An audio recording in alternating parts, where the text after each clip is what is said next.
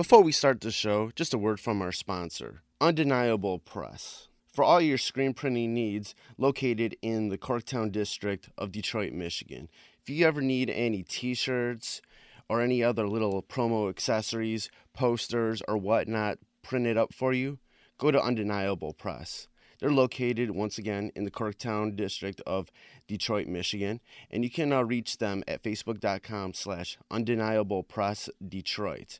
And those same guys who do Undeniable Press also have a clothing line called 20 by 20 Apparel. It's very much wrestling themed, all sorts of nostalgic themes in regards to the history of wrestling. And you can go check out their clothing line at 20x20apparel.com. That's the number 20x, the number 20apparel.com. Now let's start the show. Fresh is the word. I'm Jim Duggan, got long wood for plenty hoes. I keep it fresher than fresh, but you already know. You suckers bummy, I'm money, I got a ton of flows. My weed loud like a motherfucking thunder roll. Your shit quiet like you ballin' on a budget though. We see your kicks and we laugh and yellin' what are those. You see me shining like a suit on puffy. You know my grindin' shit is too strong, buddy. That's why the dude call money. I be stuntin' like it's nothing at all. Cause it's nothing to me, it's probably something to y'all. Trying to smoke like me, then come and fuck with your dog. Got a closet full of kicks, you can't cop it them all. And I'm fresher than the freshest, you can tell it's in my essence. Bitch, you see the way I'm rapping, yes I do this shit to death. Until I'm running out of breath, or tell somebody cut a check. But either way you know it's fresh, and either way you know it's fresh. Fresh, we fresh. Fresh, fresh, fresh, goddammit, we fresh. Welcome to the Fresh is the Word podcast. I am your host, Kelly K. Fresh Frazier. Like always, we have a good show for you. Feeling a little hungover from the weekend, but not alcohol hungover because I'm straight edge now. I'm hungover because I went to 3 shows this weekend, and 2 of those shows after working a 10-hour shift at the old day job. On Friday, I went to see Fozzy, pro wrestler Chris Jericho's band. It was awesome. It was so much fun. Very good show. And shout out to one of the opening bands, Joyous Wolf, for hooking me up with the tickets. They were really, really awesome. Shout out to their publicist, Tom George, for letting me know about this band. They're really good, man. They were super fun. Very bluesy riff, hard rock band. Just a good old rock band. We're going to try to get them on the podcast in the near future. Super excited to talk with those guys. And then on Saturday, I went to the Fillmore, Detroit, to see the stoner rock doom metal band Sleep. That was super rad. I'm not extremely familiar with Sleep's category, but I did go with my friend Steve. He super loves those guys, and he said they just played pretty much older material. They didn't play anything new, but it was super rad. Like, those guys never come to Michigan. I don't know when's the last time, if ever, they came to Detroit, but they don't come to Detroit. It was originally supposed to be at St. Andrews. That sold out really quickly, so they moved it to the Fillmore. A lot of people were pissed off who originally bought it because they were like, I want to see them at St. Andrews. It would be better there. But it was still really good. Really enjoyed that show. And then last night, I went to the Insane Clown Posse Attila Slam Fest tour. It concluded here in Detroit on Easter Sunday, April Fool's Day. Super fun. This is one of the first. Okay, I've been an ICP fan since I was fucking 12, 13, whatever. Early 90s. Since around the time Ringmaster came out. That's when I first started listening to ICP. And I've been to a ton of their concerts, but this is the first time that I actually got into the mix, into the Faygo zone. I played in the Faygo. I was drenched in Faygo by the time I left the Fillmore. And it was super, super, like, cathartic, man. It was so much fun. Paying for it a little bit today. I'm a little banged up, a little sore in places. But it was super fun. And that was actually it was a solid tour, a solid lineup. Everybody was super fun. ICP had a really good set list. It was like a lot of fun. Attila is always really fun live. I was really impressed by this band that was on Twitter, Siler. They're from New York, kind of like more of a metalcore band.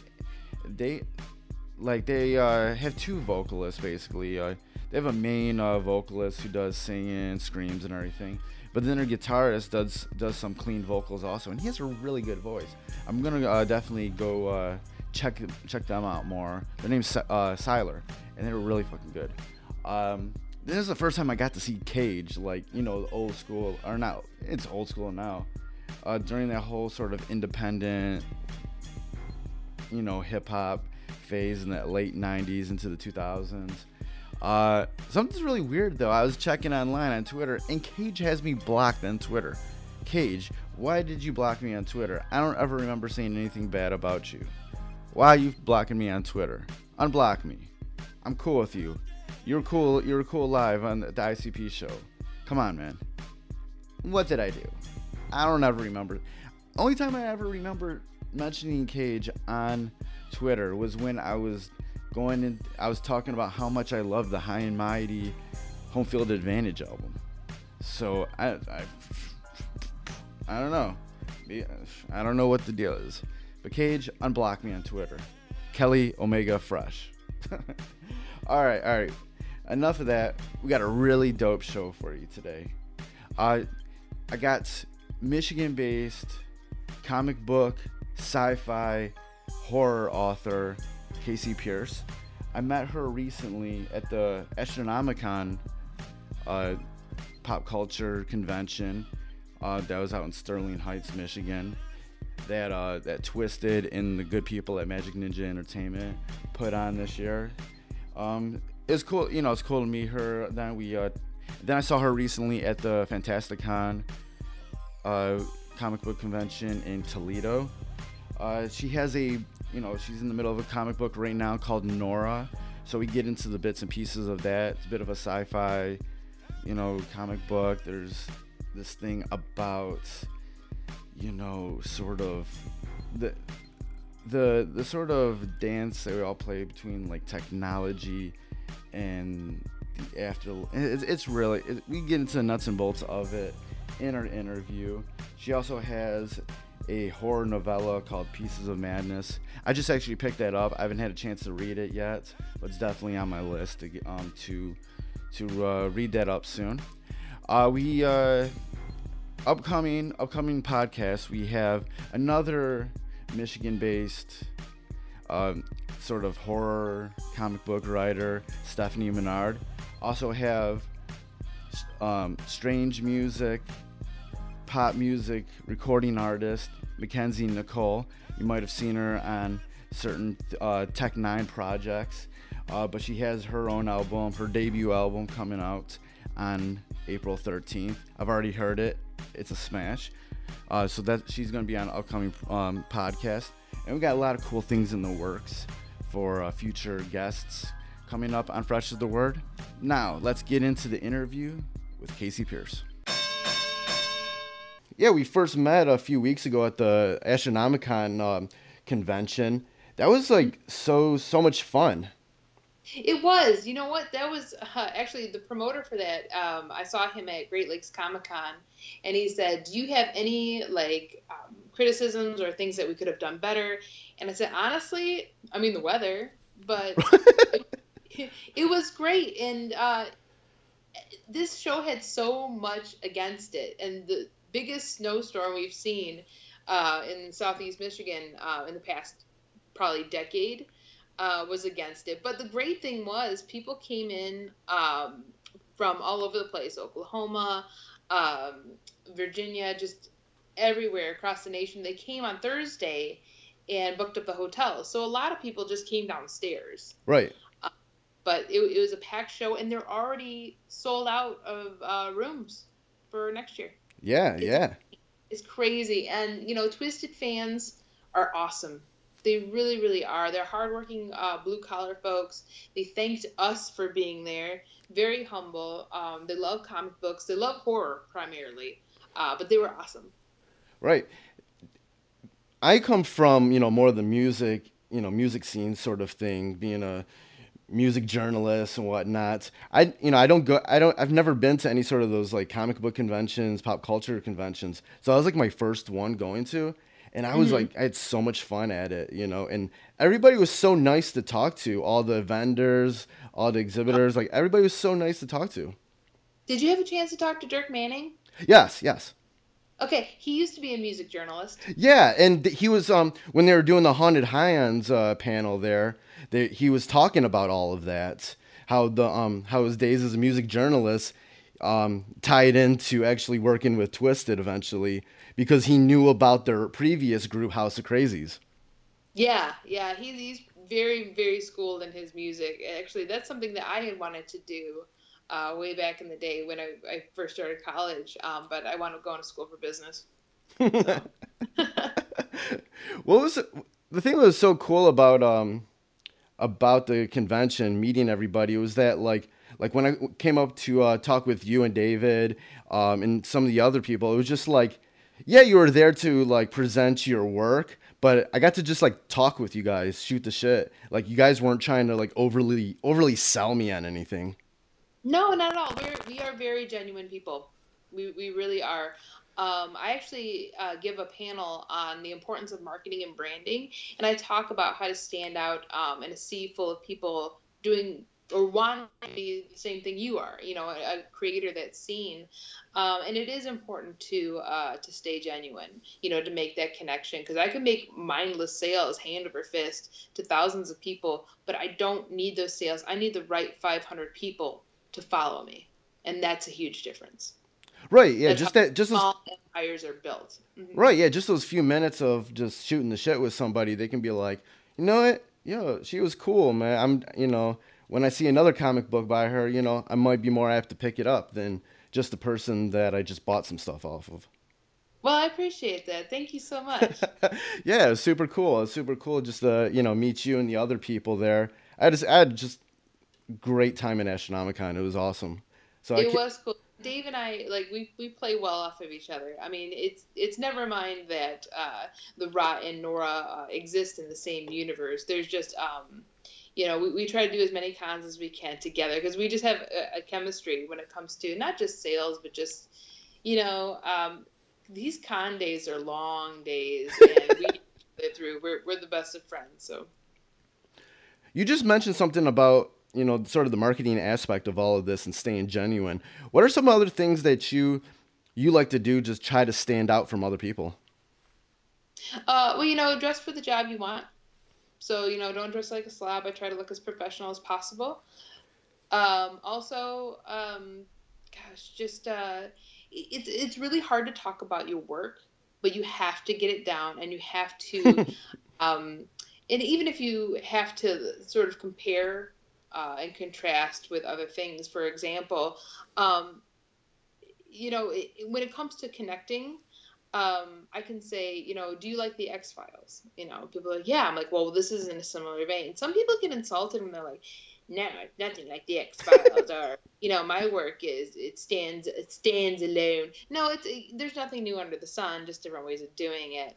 And I always say that Nora is eventually just one big homage to Starship Troopers. That's my favorite book. And that's okay. And if you like Starship Troopers, you'll dig this, I think that's important too. And also try not to go into the plot. I can't stress this enough. You got to get it down to 1 or 2 sentences. I know you're going to be saying the same thing over and over over the course of a 10-hour day. But you don't want to get the and then syndrome when you're describing everything that happens and you're like, oh, there was a guy on the ground and he looked up in the air and there was an explosion in the air and he was like, whoa, and there was a guy in a parachute, and then we get really excited when we talk about our story and we're like, well, the 2 sentences or the 3 sentences, that's not the whole story. I go, I know, they don't want the whole story, So also it's the same thing when you're pitching to publishers. When you sell your work, just act like you've got 5 minutes. 5 minutes for someone to, and hopefully at the end, they'll say, well, I'd like to know more. I would like to purchase this book, or I want to know about the story. Or in a publisher's case, I could potentially throw down money on this. How's your work ethic? Yeah, definitely. You're originally from Michigan, correct? Yes. Mm-hmm. Cool. What kind of a kid were you growing up? I was, very eccentric. I didn't have a lot of friends. I just like to entertain myself in my room, lip syncing all the time. I wanted to be. Hang on. Okay. Sorry about that. I wanted to be Madonna. Okay. And I asked my mother if I could dye my hair blonde because I wanted to be her so bad. And that's the funny thing. If you asked me what I wanted to be when I grew up, I would have said that. And I went to a Methodist school. So if that tells you anything about my upbringing, that's it in a nutshell. A girl who went to a private school who always wanted to be Madonna. What were your sort of like creative outlets growing up? Singing, dancing. I took dance for 10 years, tap and jazz. I loved entertaining my parents. And yeah, I think a lot of the dance and singing, but mostly writing.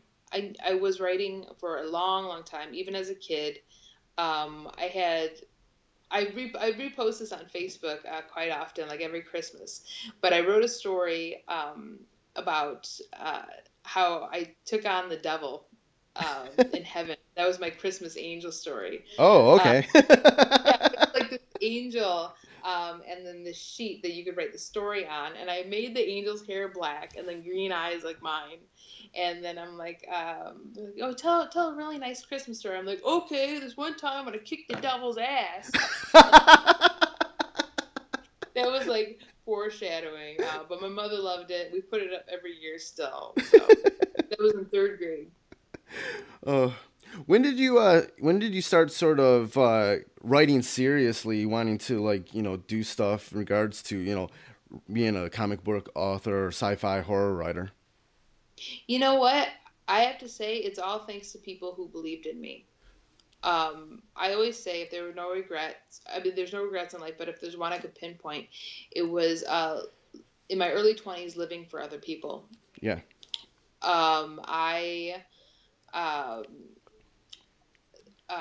Sorry, there's noise going on in the background.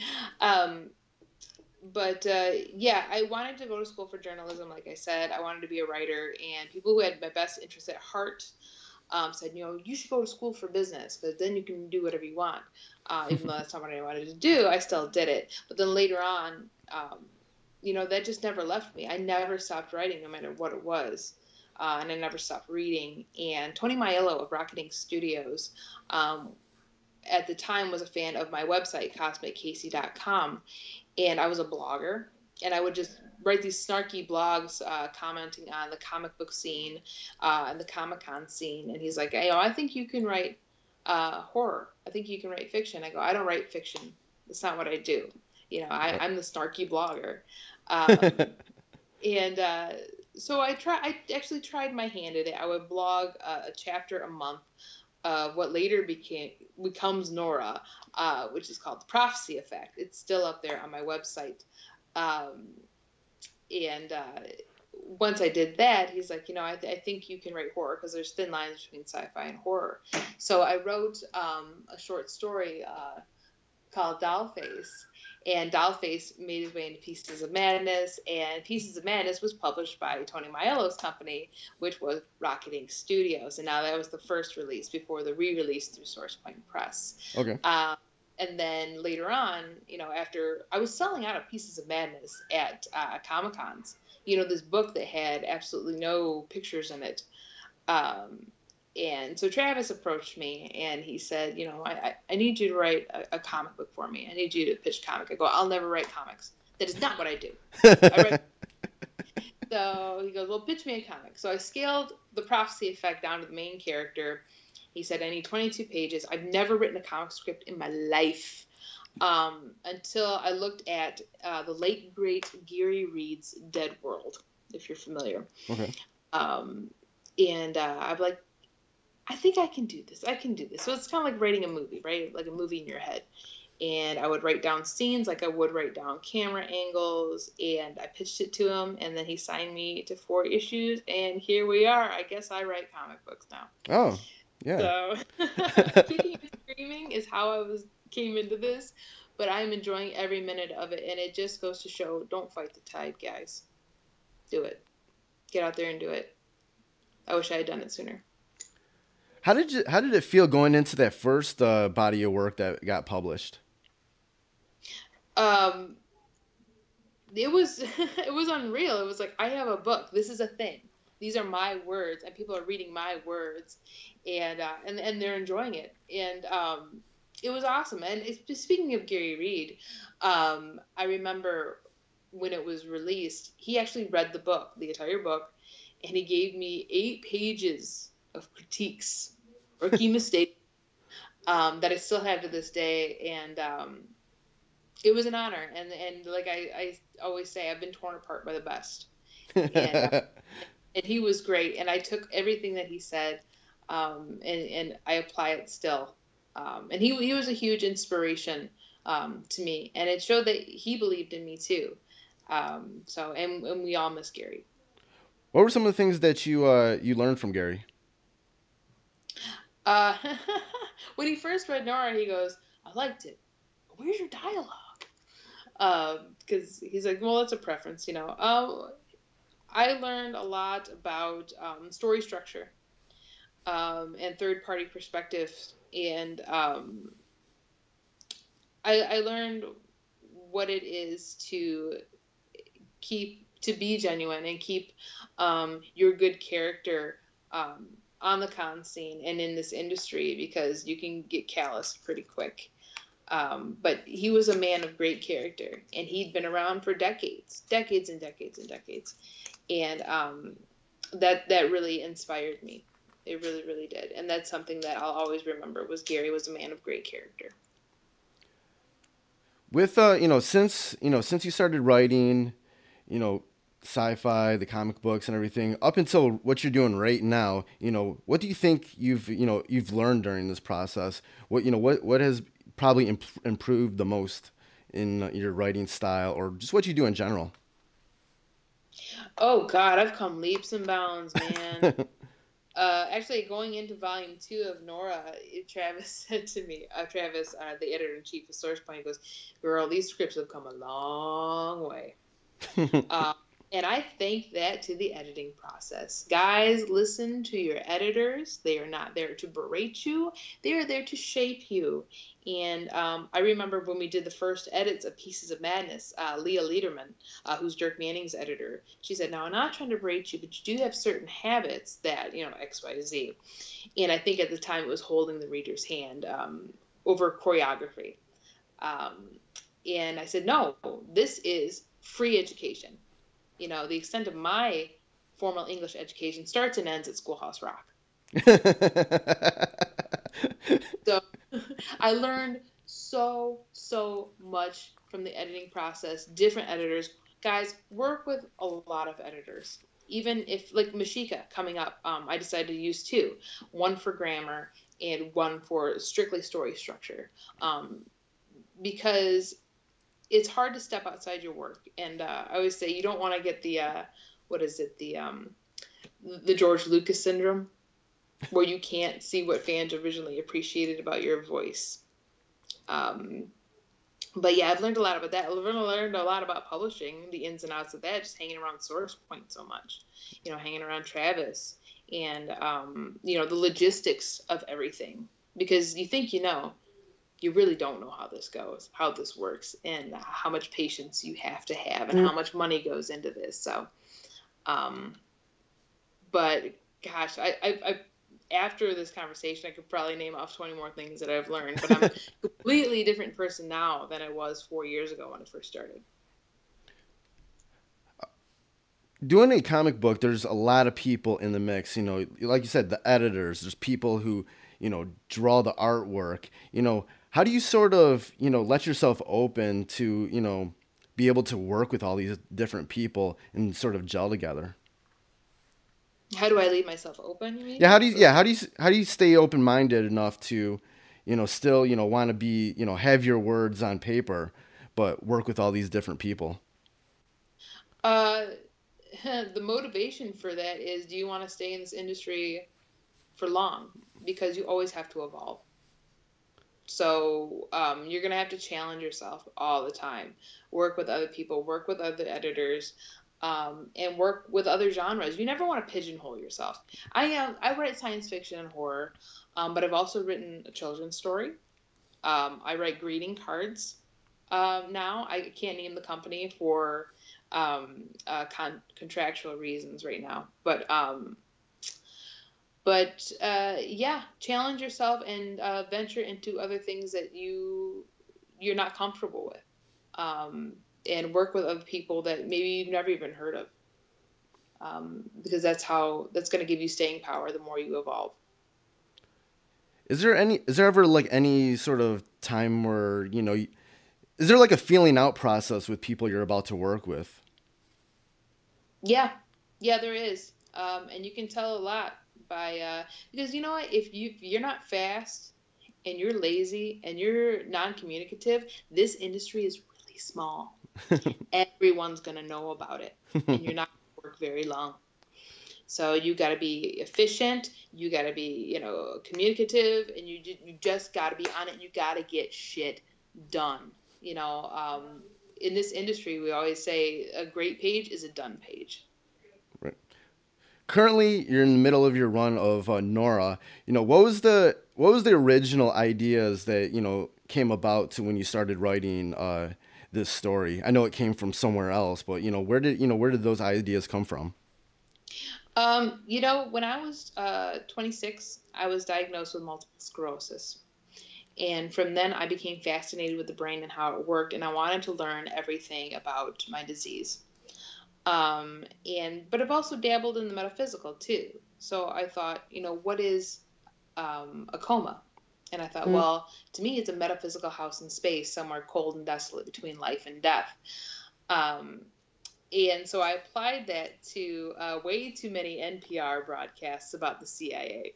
So, that all just kind of converged to make Nora. Right. When reading Nora, there's sort of like this balance of like the, sort of a supernatural mixed with like medical and technology.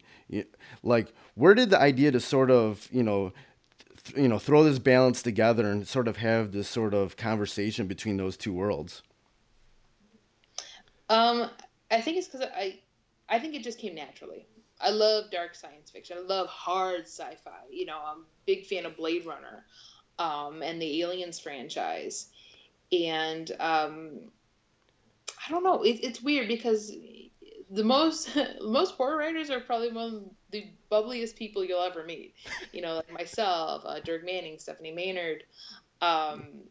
But maybe it's because we know how to channel our dark side. Everybody has one. Right. The most balanced, insane people that you'll ever meet. What do you think is like sort of like the underlying message with when you talk about this subject of like the outside world and then these technologies that maybe we don't know about? There's a lot of unknown that almost is present with both sides of that coin. What do you think the sort of like the underlying message of all that is? I would say it's science, not so fiction. I read a lot of crazy shit, and I'm one of those woke people. There's a lot of underlying messages in there too, a lot of subliminal messages. And I always say, ask me over a beer, I get crazier. Because it's things that you don't talk about for risk of damaging the brand, I guess, and your personal brand. But like I said, synthetic genome is not something new. Tampering with DNA is not something new. None of this is. And biological warfare, God, that's as old as the 40s. Yeah. So, I think that's the underlying message: is stay woke. Stay woke. It seems like a lot of the characters in Nora, to a certain extent, are also battling stuff from their past. Where does that come from? It's funny because someone asked me once, they were like, "Is Nora you?" And I said, "Well, aesthetically, everybody thinks it is, but it isn't."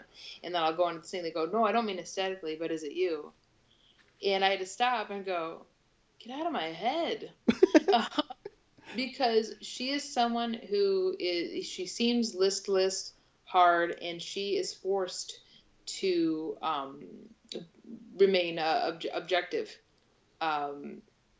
In the issue 1, when she said, "We don't know what we'd do without her," and she responds, "You'd figure it out because you have to." I mean, she didn't add to because you have to, but that was her reasoning.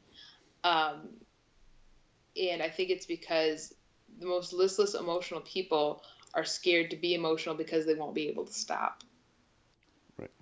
And I'm very sensitive. I'm a highly emotional person. But I'm also an extremist too. It's either do or don't, this or that. And there's pros and cons to all of that. But when you are an extremist, it's because you don't want to think about it. You don't want to relish in any sort of over emotion because you know yourself. And in extremism, the decision has been made. And then it hands off. So I think a lot of it stems from that. Also, it's funny because J.J. Cott did a pinup for me of the first issue, and it was Nora and Anna Diane. And I said, "Oh my God, it looks like Ripley and Newt." And he actually apologized. He's good. "Oh my God, it really does." I go, No. You just made me realize that she's my Ellen Ripley. And that's the first person I idolized growing up. She was strong, but she was human. And I like a lot of human elements with my fiction. I like a lot of rawness to the piece. I want somebody to say, "This is a wild-ass sci-fi," but I really feel like I can relate. That's a challenge. In the story, Nora does have, these, special powers, things that she can serve to other people, for good or for whatever, they're looking for. But it seems like she's also at war with those things in her lives. What's sort of like, your thought process between having that sort of a responsibility in your life to use what you have for either good or just to not use it at all? It's weird because I feel like the entire series is a question. Is one human life more valuable than the other, or is it all the same? If you want to send a message, is this the right message that you're sending? When it comes to biowarfare, and none of these answers to me are wrong. It's just all about perspective. Sorry, what was the original question? Just how if you have certain talents or certain powers, do you sort of, where's the balance with that? Is there a responsibility to use your powers for the good or not use them at all because you might be scared of what might happen with, what you have? I think that is what Nora's trying to figure out. In issue 2, she says, "This is not a road to redemption. The things that I've done and been involved in, there's just no coming back from that. But it keeps me from feeling like a piece of shit." So what she's doing, she does for herself. And I don't think just because you possess a skill or a power that everyone is entitled to it. I don't feel that way at all. I would feel like that's a very personal decision. Why do you think this character does what she does to be able to sort of help these people along the way? For that same reason, just to keep from feeling like a piece of shit. Because I think that if she does, like I said, if she's scared to show emotion because of being over emotional, her dark past, all of that would just consume her, and then she would just, fade into the abstract. Do you think that that Nora has a bit of a empathetic side to her, to these people? I think she fights it. But that's something that I feel like the reader should decide. Yeah, it's nice. Um, let's talk about the cover art for your issues. Who did the cover art? Jason Westlake. Jason did that. Cool. What's the story behind it? What were you trying to convey? Um, with Jason's style, he has a very a vector style, and so we wanted to use that, even though it was so much different than the Sean Seale's painterly style. It's also a trademark. It's very easy to identify, and I think that's what we wanted to. There's an edge to it, an easily identifiable. Excuse me, an easy to identify edge. I think that's what we were going for. These bright colors and these silhouettes that it just one silhouette says so much about what you're about to read, and I think that's really cool. Yeah, the artwork for like actually inside the comic book. What did you were hoping to convey with mixing in with your words, the story that you wrote. Oh yeah, for sure. Sean Seale, I had been stalking him for a while on Facebook, and I just thought there's so much drama and such a thick atmosphere to this work, and me being a primate. I had no idea how he was doing it. I was like, so is that like a heavy colored pencil? Or finally he goes, I'm painting it. And I'm like, that's genius. I want that. Fine arts and comics, hell yeah. So, and then he had just started doing comics himself, some comic work for Michigan Comics Collective, which was a nonprofit at the time. It still is. But yeah, I said, and when I talked to Travis, and he was already doing work for SourcePoint, I said, I want Sean. And he's like, okay, let's do it. How do you feel like sort of like in your words, the thickness of that artwork, leads to the emotion of the story? Nora's a slow burn, and it's something that it's real heavy, and my writing tends to be heavy. It just is. Anyone can tell you that. Anyone who's read Pieces of Madness can tell you that. So I wanted people to feel the weight in each panel, the weight that Nora carries. And it's not a bummer comic. I'm making it sound like it. But it's a dark sci-fi, and it's a slow burn. It's like, yeah, it's definitely a sip of bourbon at a time. It's not like you can't chug it, So, but yeah, I think Sean's work was perfect for this. Now going into volume 2, we are switching to Kelly O'Hara, who has not done comic work previously, but she is a fine artist whose roots are manga inspired, very Japanese inspired. Now, is it going to be a manga? No, but you're going to see some of the influence. How did that sort of manga influence convey the message of your stories? It doesn't. Well, I don't know. It wasn't something I thought about, but I've always wanted to work with Kelly, and we'll see. It's cool to watch artists interpret your words and your stories, and you never know what you're gonna get. But it's fun. It never gets old. You will never, never, never get old seeing something you visualize come to life by someone else's hands. It's super cool. It's super exciting, and that's what I love about comics. Right. What's usually your initial thoughts when someone brings you like a sample artwork of something to put in these comics? What kind of goes through your head? Every time I'm just blown away. Every time I'm just like, wow, that's exactly what it's on my head. I sound dumb, but it's super cool. It makes you feel powerful. It really, really does. And you're like, wow, we're creating a new thing. This is going to be a thing. Everything that I thought is now a thing. And you're like, get this kind of godlike complex. Like, I'm the master of the universe. But it's cool. It's like, yeah, things that I thought, I put it on paper, and boom, it became a thing. Holy shit. Holy shit. It's really cool. It's really fun. Never gets old. Right. Outside of writing comics, what's some of the other things that you like to do? Some of your other interests? Outside of writing comics and writing books, I work out a lot. I weight train a lot. Yeah, I saw you flashing the guns on Instagram. Yep.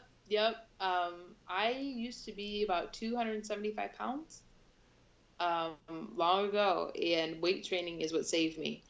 And I've continued it. I love it. There's not a lot of things you can control, but one thing you can control is like sculpting your own body, and I think that's fascinating. Great. That's what I do outside of comics. I'm always in the gym. Right. You said you were diagnosed with MS, correct? Yes. Mm-hmm. How do you have to work around that with weight training? It's actually helped. Okay.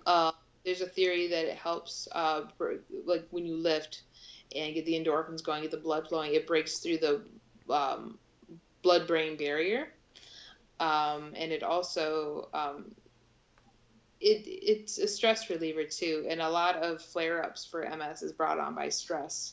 It eases the nervous system, and also it helps to push spinal fluid through the brainstem. And these are all theories, but theories that I'm apt to believe because, I practice it. And it helps me. And I haven't had a flare. It's been a little over a year since my last one. Oh, okay. Right. You mentioned at times when people would ask you if, like, the Nora character is you, and you're like, oh, maybe, and like, oh, get out of my head. But how much of you is in your work, whether it is Nora or any of the other books that you write? Everything. And I can't help it. And I never really realize it until later. A lot of my stories are influenced by people I know, real people. And, they always say, write what you know. And that's, that comes across a lot in my work. And also I see putting people in your literature, you're giving them the gift of immortality. My dad is in Nora, and he's a big character in Nora. He's General Brand. And that means a lot to me because he'll never die. That's awesome. To sort of close out this conversation, I did pose a question to you in advance to think about. And that question is, who is somebody that has been a part of your life or career that I could realistically interview also that would have some great stories? Victor Dandridge. Do you know who he is? Victor Dandridge Jr.? Nah. Okay, so he is a comic creator who has just been able to do comics full time, which is great. So he's somebody who has just jumped over the cusp.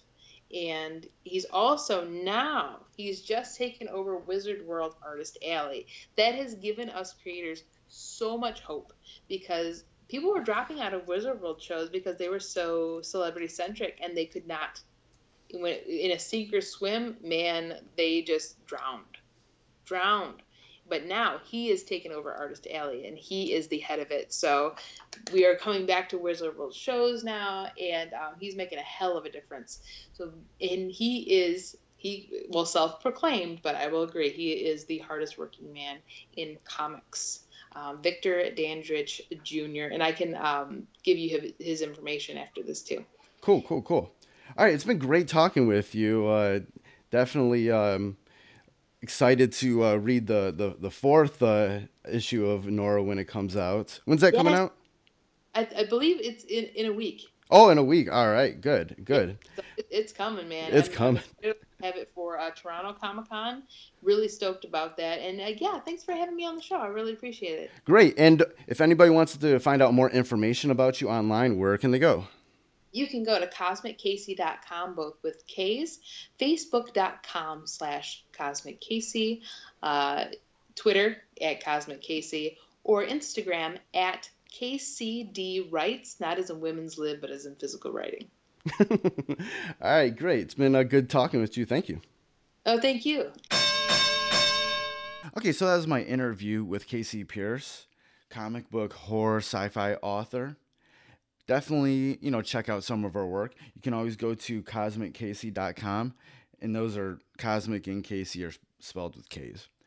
All this will be linked up in the show notes at freshasthepodcast.com.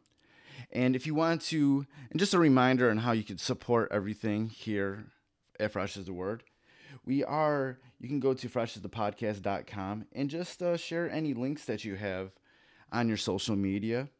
You can go on to iTunes, Stitcher Radio, Mixcloud, SoundCloud, Google Play, TuneIn, and just search Fresh is the Word and listen to the podcast there. Please, if you can, on iTunes, Apple Podcasts, leave us a good rating. Hopefully 5 stars. And if I do see that even on any of the platforms anybody makes any comments, I'll go ahead and read them on the podcast in future episodes. If you want to follow me online, you can always go to both on Twitter and Instagram. I'm at Kelly Omega Fresh. At Facebook, I'm on facebook.com/kfresh. And on Mixcloud, I'm at mixcloud.com/rensoul. And the podcast, Fresh is the Word, can be found on Twitter at FITW Podcast, on Instagram at Fresh is the Word Podcast, Facebook at facebook.com/Fresh is the Podcast, SoundCloud at soundcloud.com/Fresh is the Word Podcast. This week's Fresh Pick of the Week is from someone also that I met at Astronomicon. It is comic book writer Dirk Manning. Recently, he put out a new comic book called Hope that he did with artist Kaylin Smith. This is kind of a departure for Dirk Manning. He usually goes for he's more of a horror writer, a lot of madness, a lot of that type of stuff. This is more of a superhero comic book. And for this first issue of Hope, we're introduced to this world where there are superheroes. They exist. But they're welcomed with mixed feelings by society. The lead character of the story, she just wants this normal sense of humanity. She just wants to live like a normal person. But because of her superpowers, I just feel through this first episode, or this first issue, that society doesn't feel like they need or deserve to help her or have any sort of real camaraderie. I'm really excited, where this story goes. There's a lot of, seeds that I can only assume are planted on this first issue. If you want more information in regards to that, you just need to go to dirkmanning.com. And again, this will be linked up in the show notes on the podcast website. So that was the Fresh Pick of the Week. And that is the end of this episode. Thank you for listening. We have a lot of great stuff coming up. Goodbye and good night. Fresh is the word.